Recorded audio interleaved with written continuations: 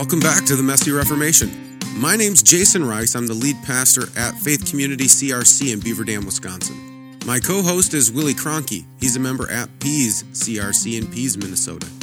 We're just a couple of guys who love the Christian Reformed Church and want to see Reformation happen in our denomination. But we realize that whenever Reformation happens in the history of the church, things get messy. And after this past synod, and looking forward to this next synod, things are really starting to get messy in the Christian Reformed Church. So we're taking the opportunity to have conversations with pastors throughout the Christian Reformed Church to find out what's going on in our denomination, but also to talk about what Reformation might look like. If you haven't already, take a moment, click subscribe so you don't miss any of our upcoming content. We're dropping episodes every single Sunday evening. We also want to say thank you to everyone who sponsored us on Patreon. We're slowly making our way to our modest goal of 20 sponsors at $5 a month. So if you appreciate what we're doing and want to help us continue to put out content, head on over to patreon.com/themessyreformation. You can also support us for free by sharing our content. I'm a terrible self-marketer and everyone knows that now, so I need your help. If you know of anyone who would benefit from listening to this content, let them know about the Messy Reformation. With all that said, we're going to get to this week's episode, which is part 2 of our conversation with Juan Sierra.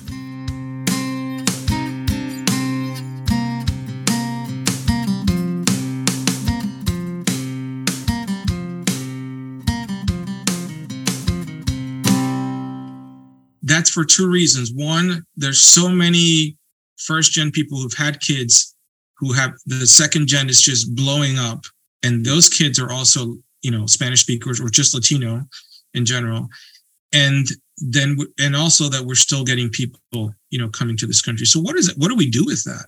Yeah. That's an incredible, huge ministry potential.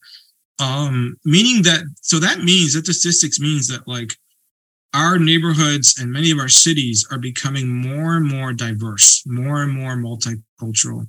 So the question is, does the local church reflect that?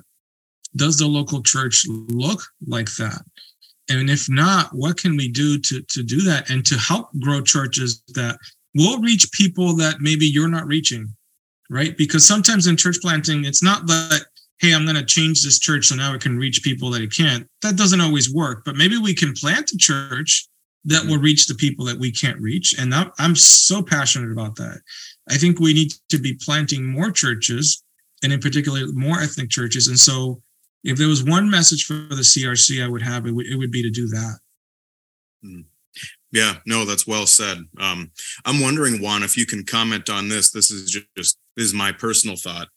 As I was at Synod last year, and I was looking amongst the ethnic advisors and those in the more minority communities, it is those communities that are in the CRC right now that are hungry most for, I would say, a confessional bent, a confessional drive, being instructed in the word. I mean, these are things that I just saw very prevalent at Synod.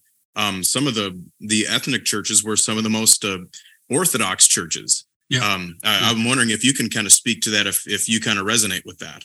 Yeah, I find that to be very true. I find that most of the ethnic churches that I come across are actually more Orthodox and more traditional by nature than those, who are in this fight like we're seeing in Synod. I remember seeing some criticism last year about, this is so lily white, and that's why what happened, and some people accuse, but the truth is often complicated. I'll just give my classes as an example. So I represent Classes Southeast. Classes Southeast is one of the most diverse classes in all of our denomination. We have many Latino pastors. We have African-American pastors. We're quite diverse in as our classes as a whole. If you came, you would have a great time. We all get along. But I think we sent four white guys, and we didn't do that as an intentionality of race. We just sent our 4 best people who wanted to. Two things: our 4 best people and who wanted to go. Yep. And guess what? It ended up being the guys that were. So it's like we can't always be throwing out the race card of like, oh, it's because, only the white people want to fight about this and that. And it's like, no, it's just, part of it is that. And then I think as a friend of mine said, who's a pastor, who's a Latino pastor said, he's like, we're just not interested in that fight. We're about doing the work and other things. And it's like, okay, we'll let you guys fight that out. And, we're going to go do other things. Yeah. Not that we don't have an opinion about it, No, amen. 100%. That's been my experience too. I've got a really close friend in Hmong church up in Sheboygan, and it's a thriving church, right? There's 300-400 people in it. It's growing. They've got a lot of really good ministry there. And as I've talked to him about it too, he hasn't explicitly said that, but it's basically he's hinted at. He's like, we've got a lot of really good stuff happening in our church. We're really busy just trying to shepherd our own people. We don't have time to be dealing with the denomination. You go fight the fight in the denomination. Thank you for doing that.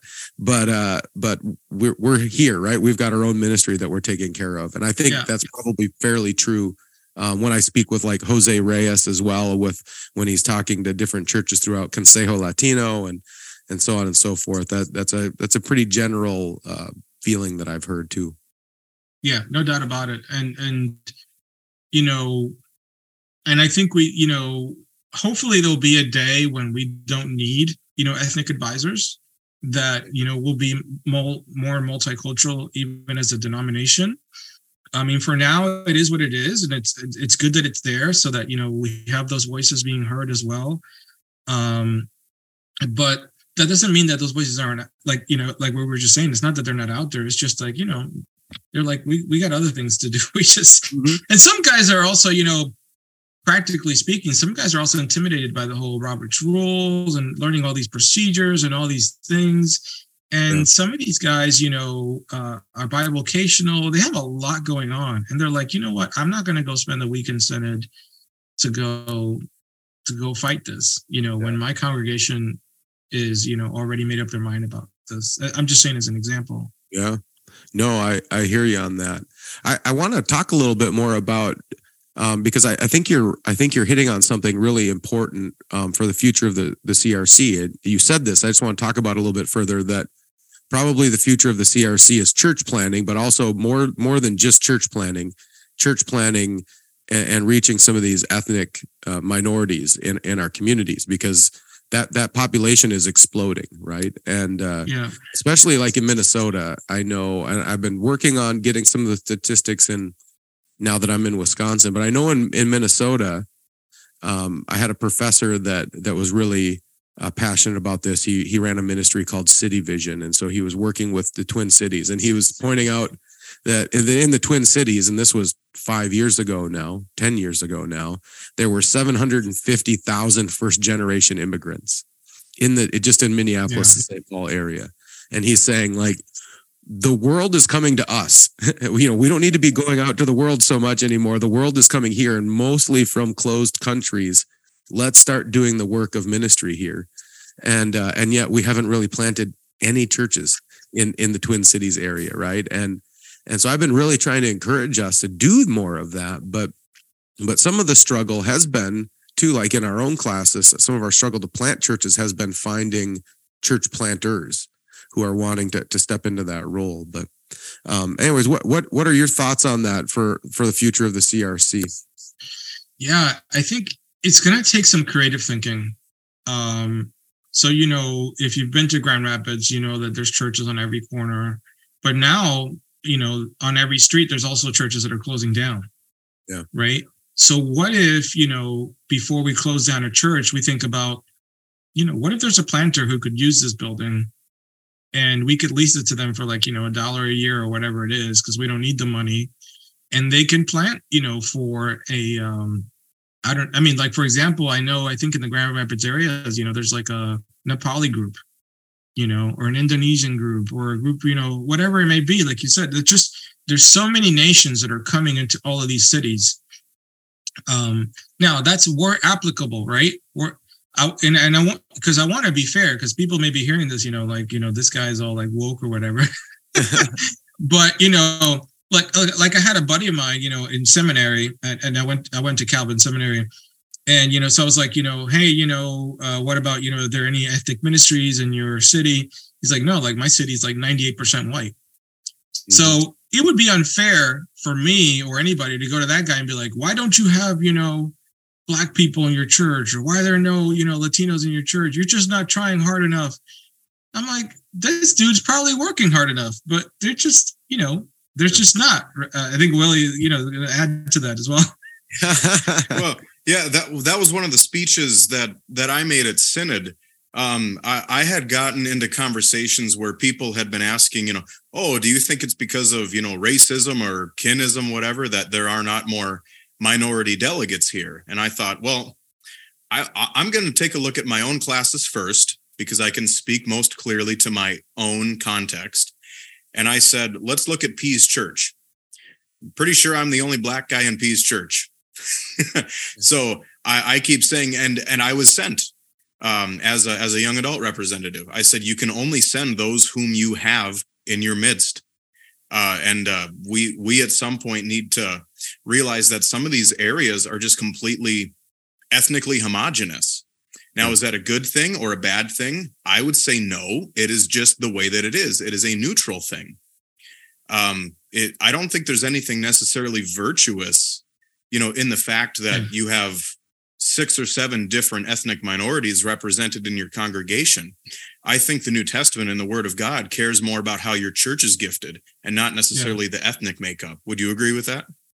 Yeah, I mean, because the inverse happens. So, like, if you were to go to a church in like deep Miami, you're going to find some churches that are like 100% Latino. Where are the white people in that church? They don't have them, Some of them do, but some of them don't. So, I mean, the inverse can be, or a church that's like deeply urban, right? It's like all Black. Are you then going to tell them like, hey, you guys, where's your white people?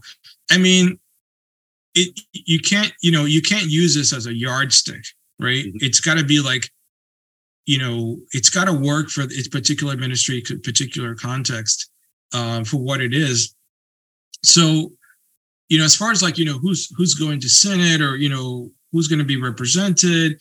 I mean, it's so much more complex than, let's say, having quotas, or saying, we need to have this or need to have that, but going back to your question. So, I mean, you've probably know this and you've heard this, we tend to gravitate to people who look like us and are like us, right? So we walk into a room and we gravitate toward people who look like us, whether that is same skin color or maybe same age. Like I was at a church, the church that my wife and I visit, because we're in a different city, and this guy gravitated toward me, even though I'm not white, but he's white, because we're in the same age bracket. Everybody else was older, right? There's things that we naturally draw. So I think part of the answer to your question is, if that's true, right? If we're naturally drawn to people who are like us, then those are also the same people who are going to be able to draw the planters that we need. So if in our particular classes, we're like, man, we would love to have some more ethnic churches. Well, guess what? Then you're going to have to bring in somebody who can help draw those people in, because you might not be the guy, right? You need to find the person, the man of peace who can draw that person in, who speaks either literally their language or their culture, to be like, hey, do you want to start, planting some churches here? And there may be some guys who God may be already be at work in that.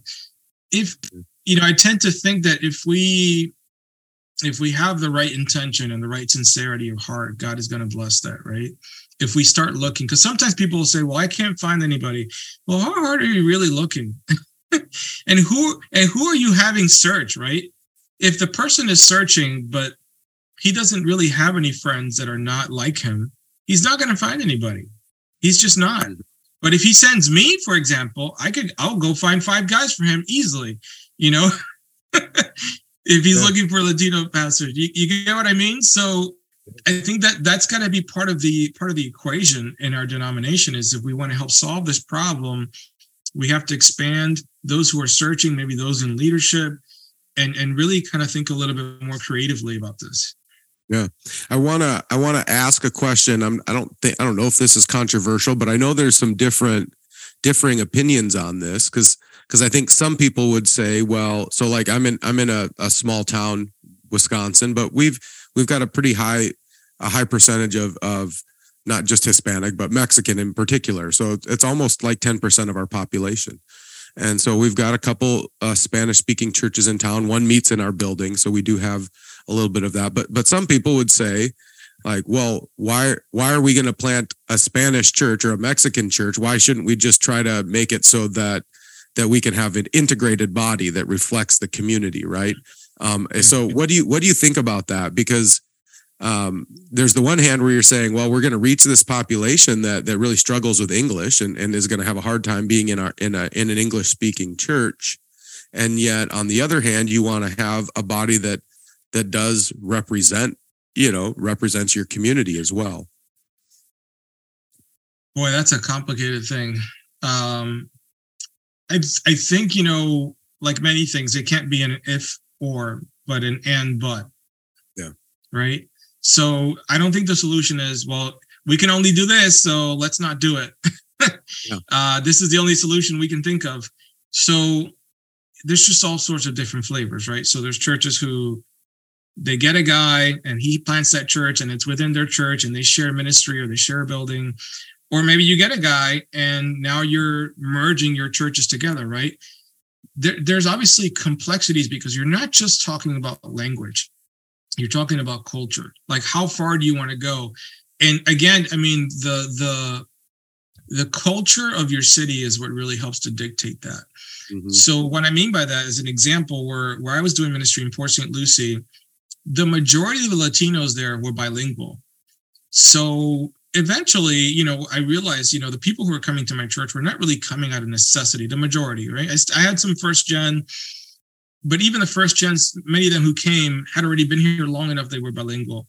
So one thing I did right off the bat, to give an example, and I'll get a little bit more back to your question, is right off the bat, I made the children's ministry English because I knew that their kids coming were going to be English speaking. And we ended up doing some bilingual because we did get a couple first gen kids. It was very rare. But we did that because it was something for the kids to be content, because obviously they could study the word and come to church in their own language, which was English. But then the parents were happy about coming because, they wanted a service in Spanish. It wasn't because of necessity. It was because of comfort. Right? Because there's a certain comfort in culture. Sometimes, certain Western people, and I'm not going to say white, just Western people who grew up in the US, don't know any language. They can't really fathom that. They don't understand, well, why would somebody need something different than English in their own language? I'm like, okay, well, have you ever been overseas? Have you ever traveled to another country and no one speaks your language? But then all of a sudden someone bumps into you and they're American. What happens? You freak out. You're like, oh man, you're from the US. You're so happy because somebody speaks your language, speaks your culture. And it's not anything different than that. But I think it's even deeper than that because we're talking about doing ministry. We're talking about reaching people for God, right? So their heart language is their language. So like I was just telling you, these people who were coming to my church, they didn't necessarily need it to be in Spanish. But that's where their heart would sing, right? That's how they could worship. That's how they could express themselves and feel alive. So how every church meets that need is a complexity. It's very different. And mind you, this is not just a problem for Anglo churches. This is a problem even for Latino churches. Last year, I was at a meeting with, several Latino church planters from different countries. And they were talking about church planting in the U.S. for Latinos. And one of the things that was brought up, I brought it up and some others brought it up, we were talking about is, even within our own community, it's what it means to be Latino is changing, okay? And what it means to be Latino can be totally different from one city to another. So if you go to Miami, you're going to meet a Cuban American, either second gen or first gen. I'll give you as an example, some Cuban Americans, their first gen parents taught them, hey, don't speak Spanish in the home. You don't need to learn it. They wanted them to be so integrated. They changed their names because they wanted them to be completely compliant with that. That's not the same story for every single Latino. You go out west to California, you meet Chicanos, right? Who are second, third, fourth, some are sixth or seventh generation Mexicans who don't speak a lick of Spanish, but are more Latino than me. Because being Latino is more than just language. It's about culture. It's about how you dress and what you eat and what music you listen to, who your parents are, where your country represents. So doing ministry to ethnic people can be complicated because, so in other words, you can have, I'm going to circle back, in other words, to answer your question. You can have, let's say in your church that's English speaking, all sorts of ethnicities that are English speaking, right? So all of a sudden now your church is multicultural, but only doing English. It doesn't mean that you needed, right, to do translation, but maybe you did. Maybe not. So that's my Weasley way of trying to answer your question, because there's no easy answer for it. Yeah. Oh, you nailed it on the head. I 100% agree with you on it.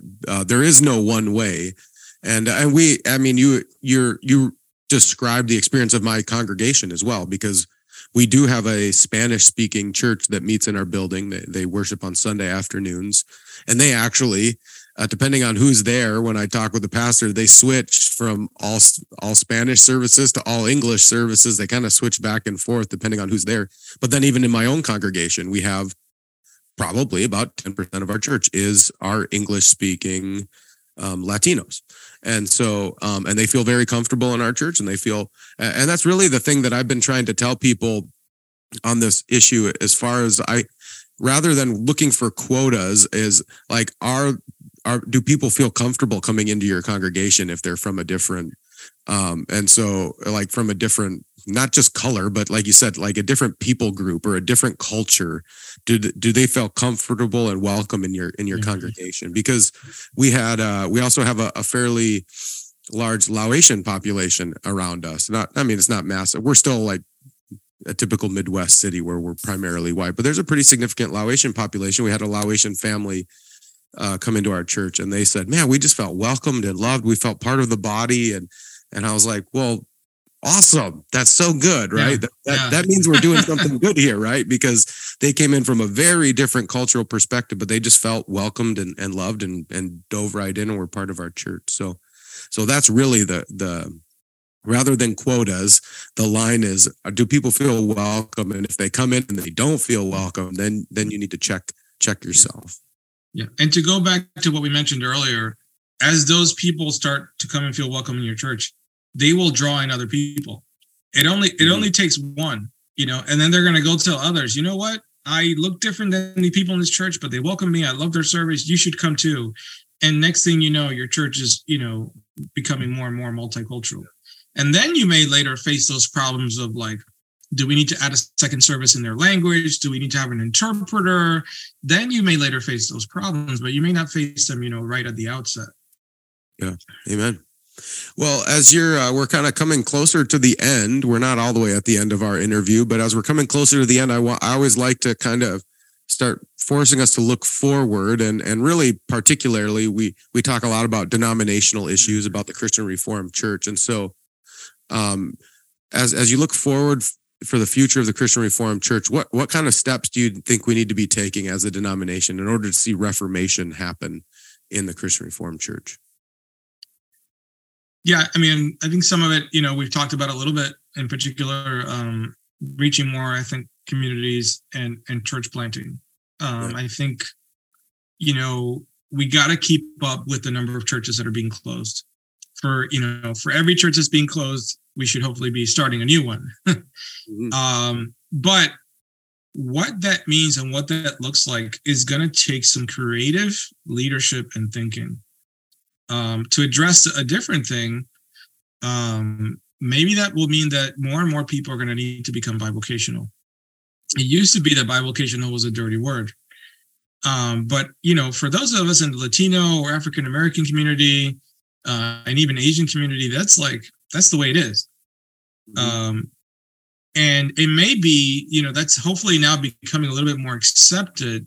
But one thing that being bivocational does is allows you to go faster, in the sense of it allows you to plant more churches. It allows you to get more guys who are willing to do this, because obviously they don't need to leave their job. They could still be doing what they're doing and keep planting churches. That's what the Pentecostals have done. they've been planting churches like crazy because all those guys, when the majority of them are bivocational. So I think, that's part of it. I think some of this other stuff that's going on right now that's controversial, that's going to work itself out. I don't really feel like I need to comment on that because between last year and this year, it's all going to work out one way or another. But I love my denomination, and I fear for my denomination if we don't start cranking out guys who want to plant churches and who want to be church planters and who want to start. When I was in seminary, a lot of the guys that I was there with, some of them were legacy guys, meaning my dad was a pastor and my grandpa was a pastor. And that was weird for me because I'd never met anybody like that, but I didn't really meet anybody who was like, oh, I'm so passionate about going to plant a church. And I'm like, what? Really? I mean, and that's the reason I love going to Exponential, that I was there last week and want to be around those kind of people. They're really trying to lead a movement of people who are on fire for God, of, going out and starting something and multiplying. That's how we're going to, get to multiply, as a denomination. If we just keep doing that, I think we probably got to start thinking about how we're educating and preparing guys for ministry. What does that mean? And what does that look like? Obviously we need to have people prepared, but the way that, really, if you were to look at it, it's not really that long ago that Calvin started doing distance learning. And now they're having more and more distance programs. It's just a reality of our world. What is that going to mean in the next 5 or 10 years for getting guys out there who need to be prepared to do ministry? And then lastly, I would say, getting classes in our denomination to have a passion for leadership. What can our classes do to develop leaders? Okay. Not just our local church, because as a classes, right, we're all donating money and pulling our money together. Well, what can we do with this money to help develop more leaders who will help to create more churches so that our classes are not dying, right? And I'm not saying that, just so they our classes is great. Even in my own classes, we've had to close down churches, but we're always trying to crank out new leaders. And so almost every classes meeting that I go to in my particular classes, we have examinations. It's not unheard of that every classes meeting we have examinations. And we use that as a yardstick of we're always trying to develop leaders who are either going to be leaders in those churches, going to keep developing, or maybe eventually plant other churches. So if every class has started to get some kind of mindset like that, then maybe, we can turn things around. Yeah. Amen. Yeah. I want to jump on 2 things that you mentioned. Well, it was kind of 3 things that I think you nailed right on the head. And one of the things that I've been really wanting to encourage people, and I think it's really necessary for the future health of the denomination, is to empower classes more. Because I think classes just have kind of, I don't know, I feel like local churches have tried to, some have tried to kind of increase their connection with the denomination, but the classes is kind of in this funky place in the middle where I think classes could be more active and involved in more than the denomination even. And part of the reason I don't know what that looks like yet, but just kind of principially, I'm thinking if we could empower classes more to start working and doing that kind of ministry, I think that'd be helpful. And that really just, I think, fits with this overall trend we're seeing throughout the United States of everything's becoming less institutional. Everything's becoming more local and kind of smaller, right? People are looking for smaller businesses, more locally sourced things. And just there's this kind of trend where everything's getting smaller and more local. And so I think big high level bureaucracies of institutions are not the way of the future. I think we need denominational structures. I think the CRC is set up to actually move into the future really well because we have this, bigger structure with classes and then local churches. But I think we want to give more power and empower classes on a different level, utilize them on a different level. But then that also means that what kind of fits into with what you were saying, Juan, is that I think if everything keeps getting smaller and more local, that means I think churches are going to get smaller. I think the mega church is a thing of the past, and we're going to see another, big 1,000-member churches are going to disappear, and you're going to see a lot of 100-member churches. But in order to fix that, in order to address that, you need 10 churches for every one church, which means you need a lot of church planting to go on. And then again, to just connect with what you said, in order to plant a lot of churches, what do you need? Church planters and leaders. And so classes need to develop systems, instead of churches saying, well, let's hope that the denomination will raise up leaders for us. I think churches, one, start raising up their own leaders, but two, class should start saying, how can we start raising up our own leaders to plant churches in our classes? Because that's what is going to have to happen, because we're going to see lots of small churches out there in the future. And like you said, there's a possibility of bivocational. I've got this other kind of an idea where in the second century church, they weren't necessarily always bivocational, but one pastor would oversee like 5 or 6 kind of house congregations, right? Which would very drastically change the shape of ministry if that's what you were doing. But if you had 5 or 6 little smaller house congregations supporting one pastor, that wouldn't necessarily be bivocational. I guess it would be like pentavocational, because you're serving 5 different churches, I guess. But either way, there's different ways to think of regionally in the future, and I think we're going to have to figure that out. But I just want to say an amen to you on your suggestion for Reformation moving forward is more leadership development, more church planning. And I also want to jump in on this. I think conservatives sometimes get so afraid of being called woke that we don't talk about, like, we get worried about the racial reconciliation thing, and I get tired of having to worry about all of that. I mean, we need to be more strategic about ministering to the minority populations in our communities. I think we can be really strategic on it, start doing something to reach them, and I know some good churches that are doing some really good work in that too. Even southern Minnesota, I think Worthington, they're doing some really good work with the minority populations there too. And we're trying up here in Beaver Dam, Wisconsin. So anyways, Juan, we're coming to the end here, and we always give everybody an opportunity to kind of give some final words. If you have anything additional you want to say, we've got a lot of pastors who listen to this, a lot of office bearers in the CRC to listen to this, and a lot of lay people that listen to this podcast too. So do you have any final words you want to leave them with? Yeah. There was one final thing I'd mentioned earlier that I wanted to share, which was, sometimes my ministry, coffee break, now called Global Coffee Break, it gets a bad rap. It's just these little old ladies in the church. They're having this Bible study. What difference does it make? Or they're sitting in the basement. They just get together. But, I want to encourage pastors out there who are listening to invest some time in these little old ladies, these coffee break groups, and get to know them. It was these same ladies, many of them, who during COVID contacted us and said, what can we do? We want to keep meeting, but we can't.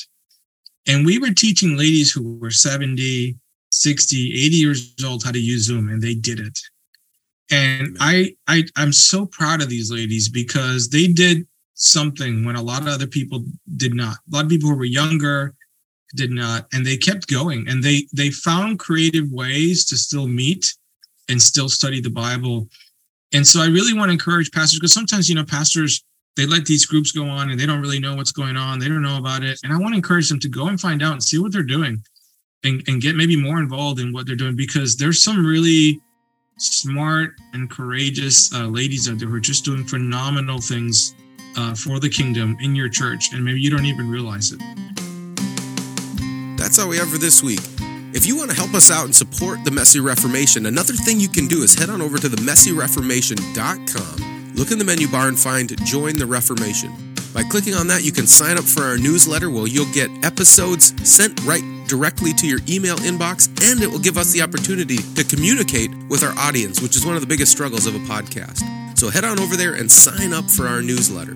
Now, stay tuned next week for our conversation with Lincoln Russ. But until then, don't forget this is Christ's church, and he bought it with his blood. And we've been warned that wolves will come in trying to destroy the flock. So keep a close watch on your life and on your doctrine. Preach the word in season and out of season, and keep fighting the good fight in this messy Reformation.